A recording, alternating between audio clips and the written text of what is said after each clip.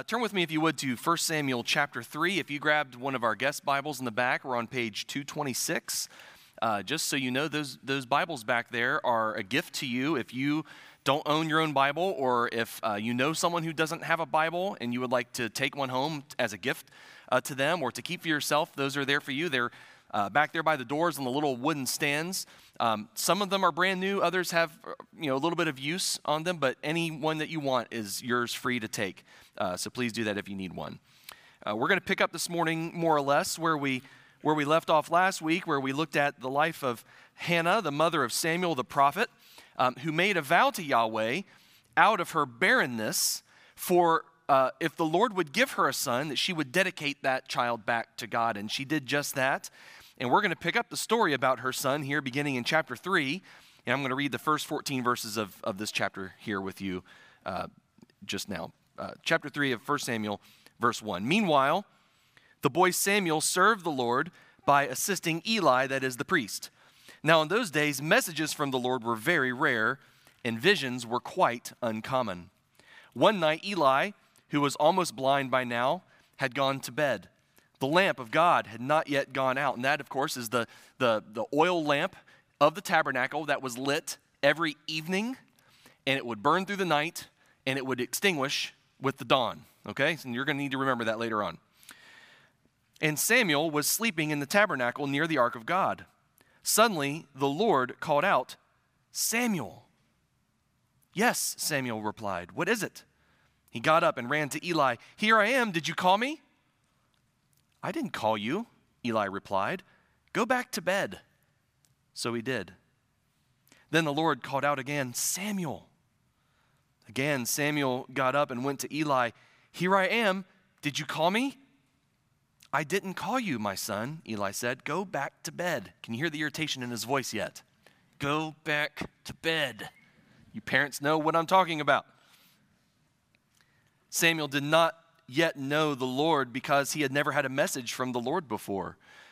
So the Lord called a third time, and once more Samuel got up and went to Eli. "Here I am. Did you call me?" Then Eli realized it was the Lord who was calling the boy. So he said to Samuel, "Go and lie down again, and if someone calls again, say, 'Speak, Lord, your servant is listening.'" So Samuel went back to bed. And the Lord came and called as before, "Samuel, Samuel." And Samuel replied, "Speak, your servant is listening." Then the Lord said to Samuel, "I am about to do a shocking thing in Israel. I am going to carry out all my threats against Eli and his family from beginning to end. I have warned him that judgment is coming upon his family forever because his sons are blaspheming God and he hasn't disciplined them. So I have vowed that the sins of Eli and his sons will never be forgiven by sacrifices or offerings." If someone were to come to you and ask you this question, how would you reply? What is the greatest danger the people of God face? Is it perhaps going without? Some sort of poverty of some kind, having a lack of resources? Perhaps you might be tempted to say persecution, when the world around us is seeking to silence the gospel and restrict our worship and cause us to run and hide and be afraid to be Christians in the public sphere. What about spiritual oppression? We, after all, have an enemy that's prowling like a lion, looking for whom he might devour and destroy. Well, in response to those things, the scriptures say a lot. Jesus taught us in the Sermon on the Mount that our Heavenly Father already knows all of our needs, so we don't have to worry about tomorrow, do we? We know that if we focus on God and seek Him and His kingdom first and His righteousness, that all the things that we need in life will be provided by God. He will take care of us. Elsewhere, Jesus promised, yes, to His disciples, yes, you will have trouble in the world. People will drag you into courts, and they will accuse you, and they will slander you, and they will revile you. Nevertheless, He promises His personal presence with His people in the world. And of course, according to Ephesians chapter 6, God Himself provides His people with armor with which we can withstand whatever attack might come our way from the enemy. So what then is the greatest danger to the life and health of the people of God? Well, I would contend that it would be the absence of his word. The absence of his word.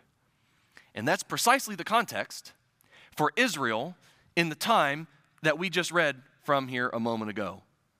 Look again there in verse 1, in the second half of that verse. It says, in those days, messages from the Lord were very rare, and visions were quite uncommon.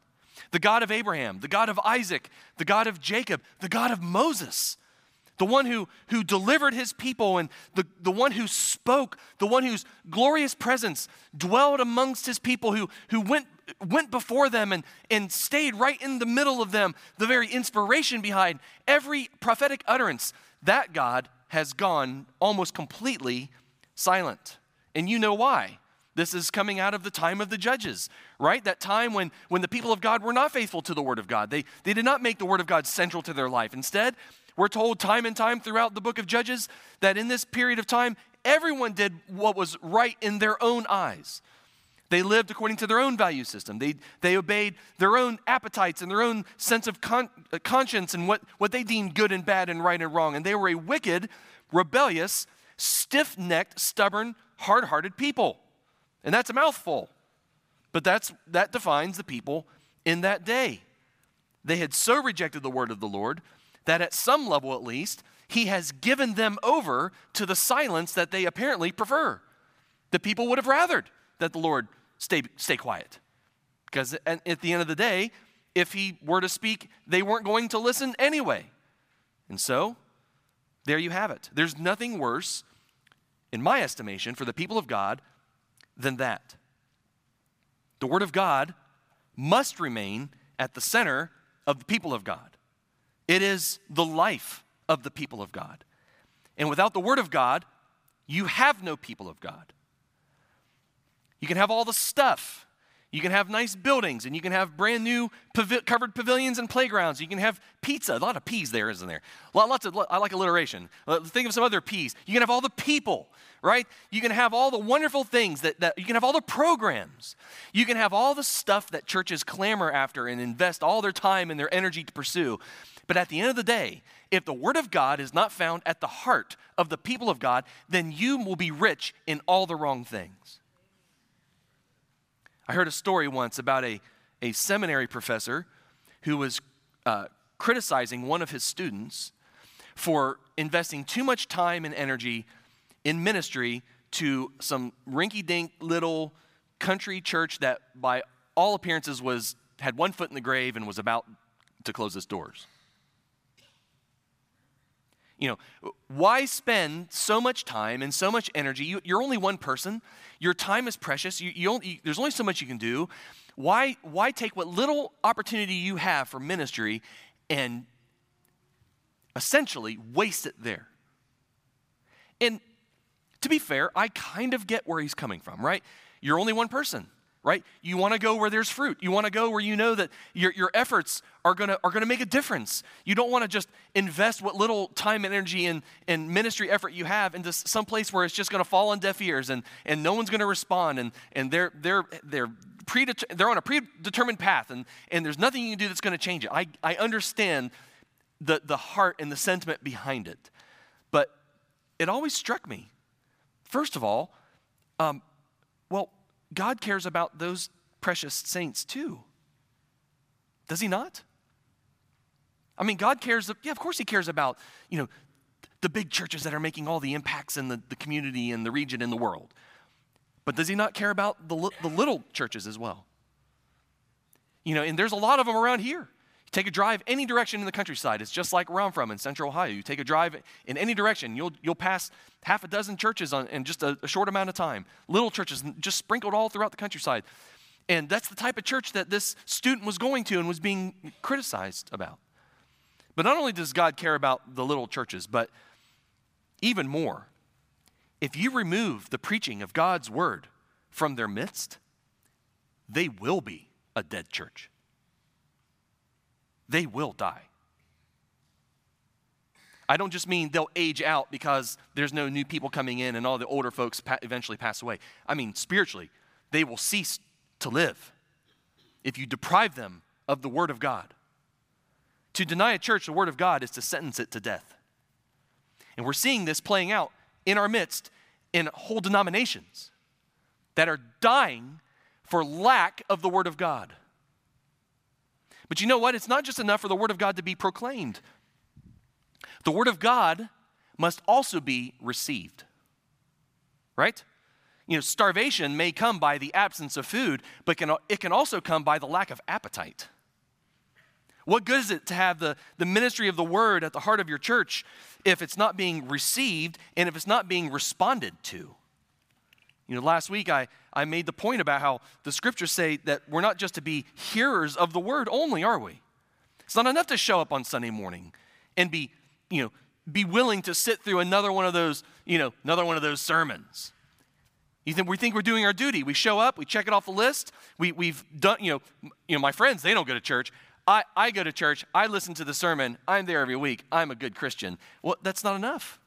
It's not enough just to be a hearer of the Word. It's not enough to just show up and check things off the list. We are to be doers of the Word.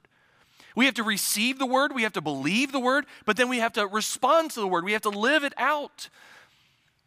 And here is a people that have failed to do it all. And because of that, the voice of the Lord can no longer be heard. He has all but entirely stopped speaking. And even if he had, no one would listen. Now that's a pretty bleak situation, isn't there, in verse 1? If that were the sum total of the story in our passage here today, we'd all leave here kind of depressed and gloomy and sad. And fortunately, that's not the total story. There's a significant shift in the verses that come, and it centers on the fact that God, in this point in time, is about to call a prophet. And don't miss this idea of calling, because the text is saturated with this idea. I believe it's like 11 times in just 7 verses or so. You see this idea of calling over and over and over. God is calling Samuel. God is calling Samuel. He's hearing the call of God upon his life. And at first you have to wonder when you're reading through, especially when you're reading out loud. I'll tell you, there's something different about reading the scripture out loud in public than just reading it silently in my head, alone. You feel things a little differently, and I hope you hear things a little differently when it's publicly read. But you feel this almost like exasperation in Samuel's inability to understand who's calling him, right? You can feel the irritation of Eli. If we understand the time of night, this is, the last hour before the sun comes up. It's that precious golden moment where your bed is the most comfortable.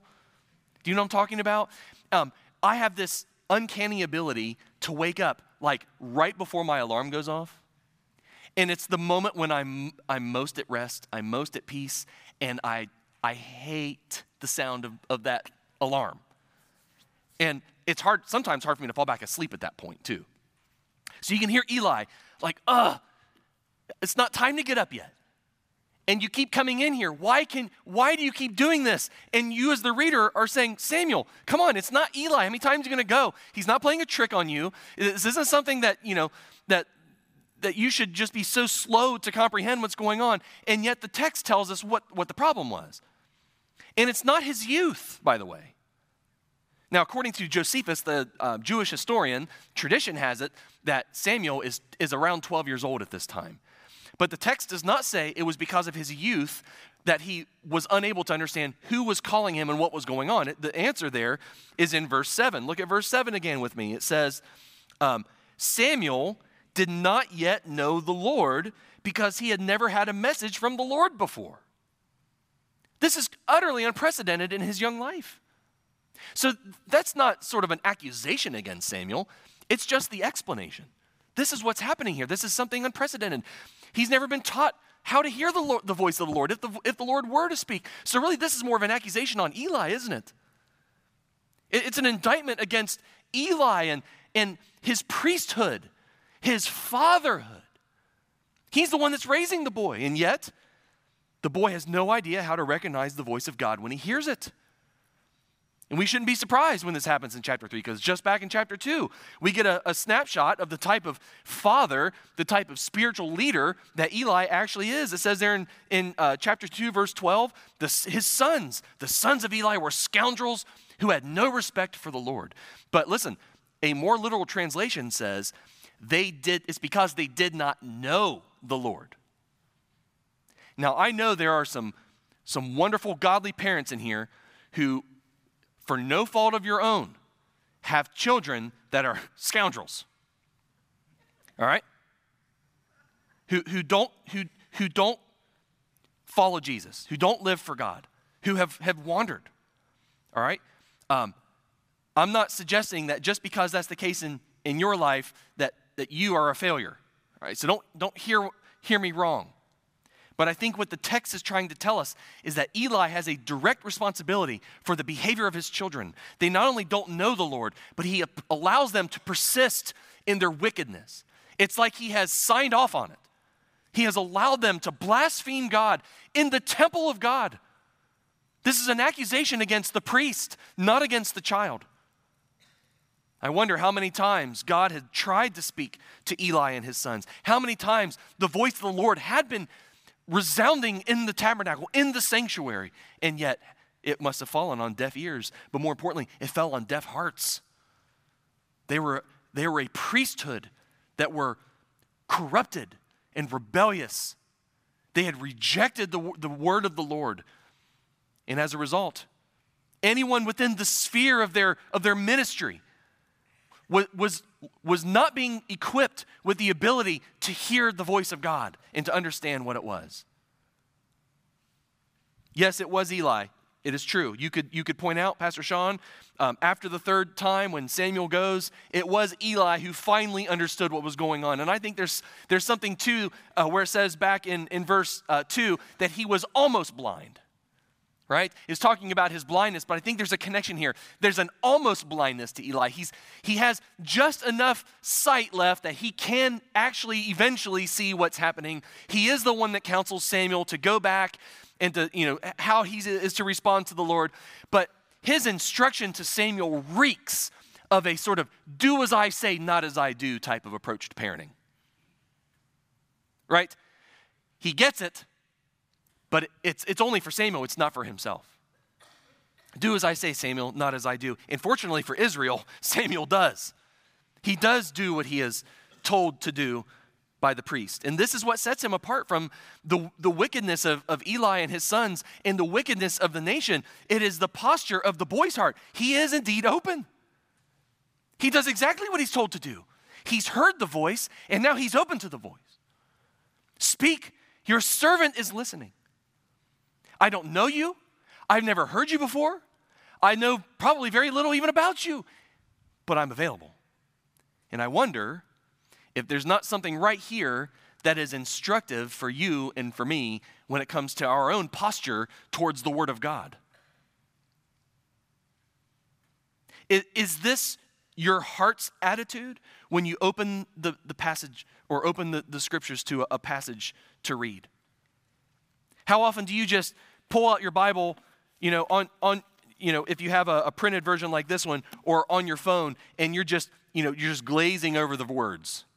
You just kind of, maybe you're on a reading plan. If you're on a reading plan, I commend you, by the way. That's a great thing to do. But the one flaw with the reading plan, if you're not careful, is you can just you just want to get through it. Because the Bible's big. There's a lot there, and even if you're giving yourself a whole year to work your way through it, it's a lot. And so the temptation is, I'm going to breeze through it, I'm going to check it off my list, and I've done my duty. How often do we just go to the Bible when we have some point we want to prove to our friends? Right? We got we're arguing about something, we're debating about something, and we've got our favorite proof text that we want to go to win an argument. There's a particular posture of the heart behind that. Is that Samuel's? How often do you just skip the parts you don't like? Or, maybe whole books, or maybe an entire testament that's just boring. It doesn't, make me feel good when I read it. So I'm just going to dismiss that part of the scriptures. Or how about this? How often when you are reading the scriptures, or when you're hearing them proclaimed, or you hear it maybe on a podcast, and God is tugging at your heart, how often do you just sort of ignore that and push it aside or say, maybe later, maybe I'll respond to that later. I've got time. It's not convenient right now. God has a tendency to speak, when the bed is most comfortable, right? There's a discomfort to the timing of the Word of God. And how often do we prefer our comfort or prefer what is convenient to me at the expense of His voice? I just wonder how many people in our churches today who call themselves Christians are ever even in the Word of God to begin with. Samuel's actions in our text tell us a lot about his character. But so do the Lord's.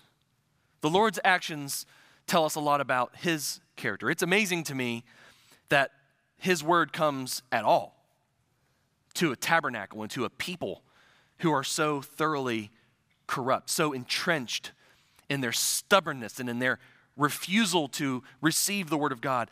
But I love even more. I love the way that God acts towards Samuel, the way that He treats him. He's not harsh, He's not irritable, but He's what? He's gentle. He's sweet. He's patient. God makes allowance for Samuel's ignorance, for his slowness, for his lack of understanding. He calls him by name. Yahweh doesn't need a name tag, does He? He doesn't have the limitations that we have. He knows this boy through and through, just like He knows you and me through and through. And He shows up and He calls him by name, and there's a sweet, personal, tender intimacy in this moment. Tenderness in His calling that is very unlike what is all too often my own disposition towards my kids when they don't respond when and how I want them to. If it was me, put my name in here and it's fill in the blank with one of my kids' names and I have to say it 3 times, oh boy, there's some real irritation by that 3rd time. We've tried to raise them to respond immediately and completely to what they're told from their parents. We don't give them a chance for us to have to say it multiple times. And if we do, there's trouble. And yet here we have God showing just this incredible patience that my sinful human eyes and fatherhood have trouble understanding and comprehending and connecting with. Yes, He's the Lord, the sovereign Lord of heaven's armies, but more deeply, He's the heavenly Father, isn't He? Yes, He is holy, and yes, He judges, and yes, He will not stand for evil, and yet He exercises restraint in His anger. And that is a concept you can find all throughout the scriptures from beginning to end, that God, the idea of long suffering, the idea of patience carries with it this idea of withholding, with restraining, where He has every right to be angry, every right to be irritated, every right to judge, every right to be wrathful. And yet time and time again, we see Him restraining His anger, restraining or delaying His wrath. He is a God who deals patiently with people, and not just the righteous, by the way. He deals patiently with the unrighteous. Even with those who deserve it least, we see Him restrain and delay and act patiently. 2 Peter 3:9, God is being patient with His return. Remember, Peter is dealing with a church in the midst of persecution who are wondering, is Jesus ever going to come back? Would He just come back already and make right all of these wrongs and put an end to our suffering and give us life on earth as it is in heaven and take away all of the problems and wipe away all of our tears? We know it's promised. We know it's going to happen. Why is He taking so long? Why is He being so slow? And Peter says God is being patient. He doesn't want anyone to be destroyed, but for all to be saved. Yes, you can be sure the day of the Lord is coming. There is evil will face a reckoning once and for all. But He's not being slow. He's being merciful. Verse 15, the Lord's patience gives people time to be saved. Isn't that beautiful? You want to know the heart of God? Start right there. Patience that people might be saved. Paul's own testimony echoes that. 1 Timothy 1:16. And by the way, Peter, in this 2 Peter chapter 3 passage that I just read from, makes reference to Paul. And this is what the reference is to. Paul's own testimony, 1 Timothy 1:16, where Paul says, God had mercy on me. Remember his story, the great persecutor of the church. If anyone deserved to be crushed by God and pulverized and annihilated and judged rightly, it would have been God. God would have done it to him. And yet, God had mercy on me so that Christ Jesus could use me as a prime example of his great patience. And even the worst sinners, that others might realize that they too can believe in him and receive eternal life. I think Paul's point is, if God can be patient with a guy like me, well, you can be sure that he can be patient even for someone like you.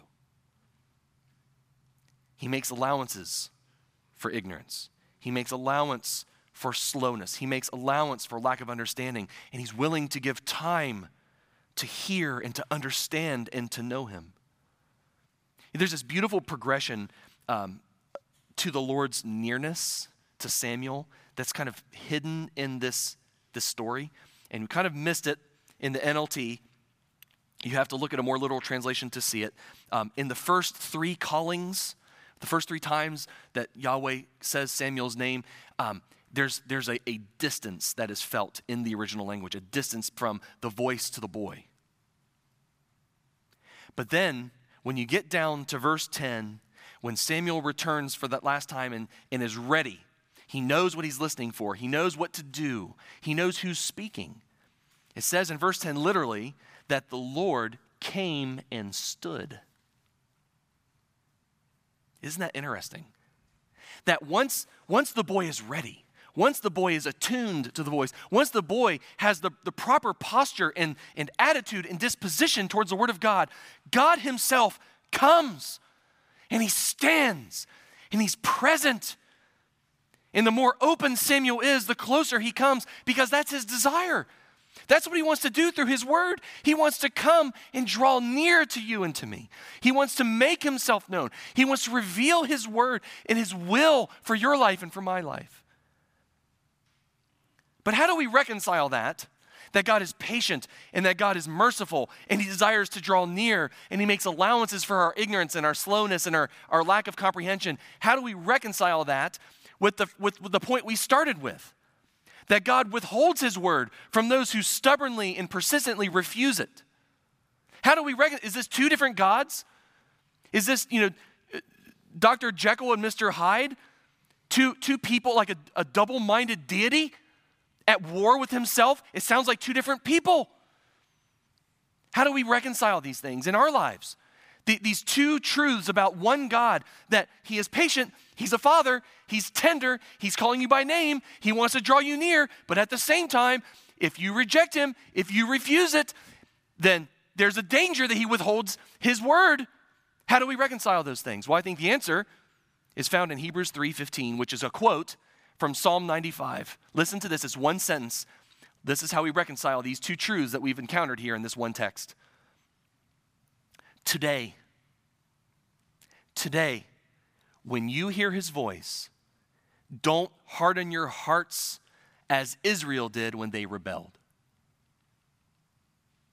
Today, if you hear his voice, don't harden your hearts as Israel did when they rebelled. Israel, who rebelled against God even though they had heard his voice, even though he had delivered them miraculously by his mighty hand. He had taken them to Sinai, and there he revealed his glory to them, and he gave them his commandments and entered into covenant relationship with his people. God, whose glory dwelt amidst them and spoke to them through the prophets, and yet they, in their hard-heartedness and in their stubbornness, rejected him. And this window that had been opened to them to enter into the fullness of the joy of the Lord was shut. They rejected him, and as a result, they never entered into his rest. And an entire generation of Israelites perished in the wilderness. He is tender. He is patient. He is long-suffering. His greatest desire is absolutely to draw near to you. But when he does speak to you, don't miss your window of opportunity to respond to his voice. Now, I would love to conclude our time. You probably would love for me to conclude our time right here too. But there is one more difficult part of this passage that we have to look at together. If I were to quit here with Samuel finally recognizing who was speaking and opening his heart to Yahweh, this wonderful moment of entering into the joy of his presence, the Lord came and stood, and he was right there, and they were having this intimate moment. But if I were to stop there, I would not only be unfaithful to the text, but it wouldn't be honest with regard to the full implications of being truly open to God in his word. Look in verse 11 one more time. What is happening here in verse 11? Well, Samuel is given what on the surface really seems like an impossible task. Right? Samuel, this boy who's just now recognized the voice of the Lord for the first time in his life. We're talking like about the age of that crew that was just here a moment ago.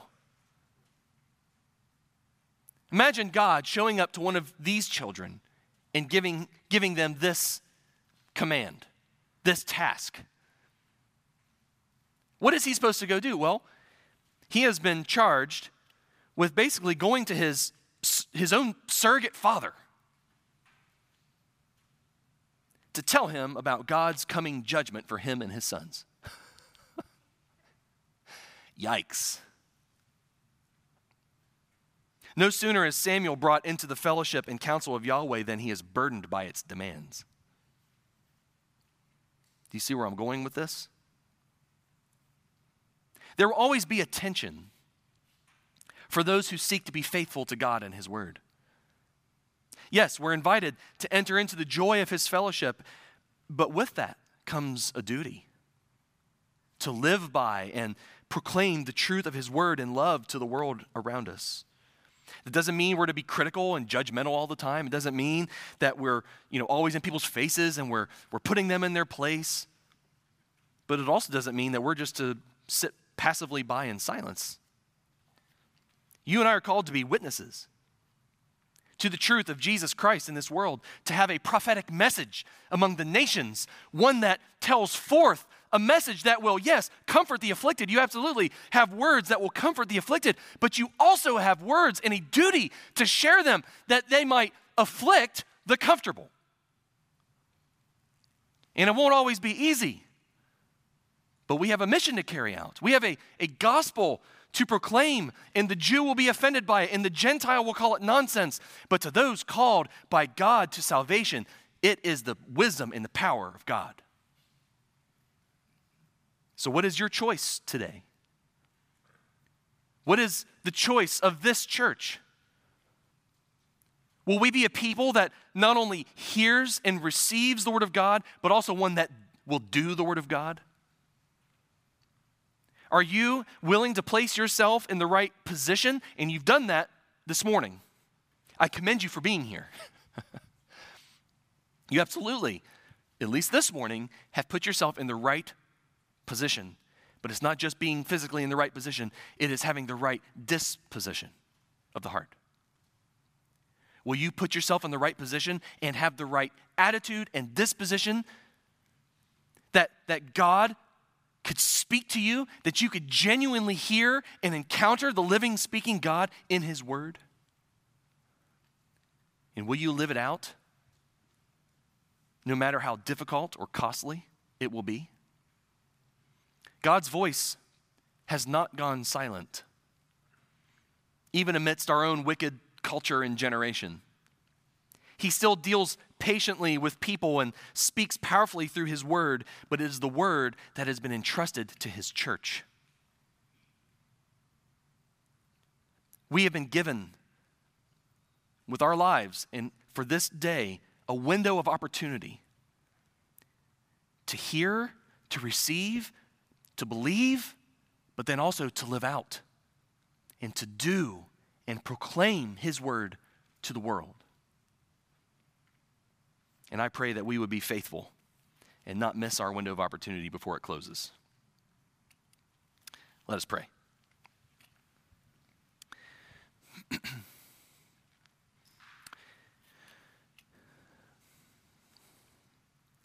After 400 years of silence between the end of the Old and beginning of the New Testaments, after 400 years of silence, the Word of God himself came into the world. He came into the very world he created, but the world didn't recognize him. He came to his own people, and even they rejected him. But to all who believed him and accepted him, he gave the right to become children of God. Reborn, not with a physical birth resulting from human passion or plan, but a birth that comes from God himself.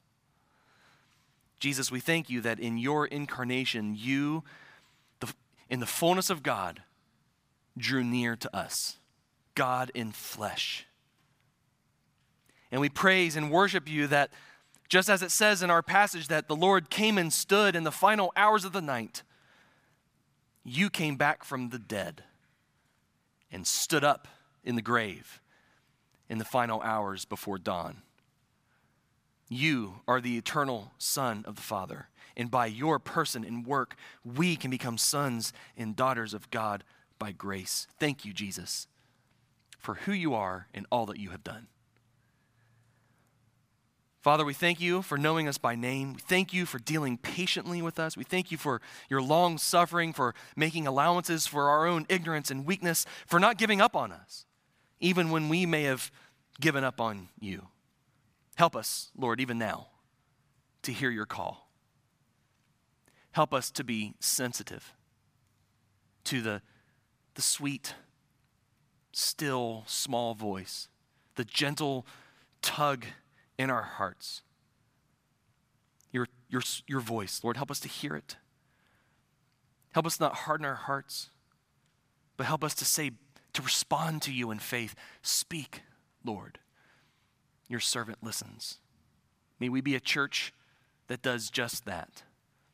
And not just on Sunday mornings, but every morning and every day as we live out our lives in the world as a Christ-centered community of holy love that seeks to draw people into the worship of the triune God and disciple them to minister to their world. Lord, may we be what you've created and designed for us to be. For your sake, we pray in Jesus' name. Amen.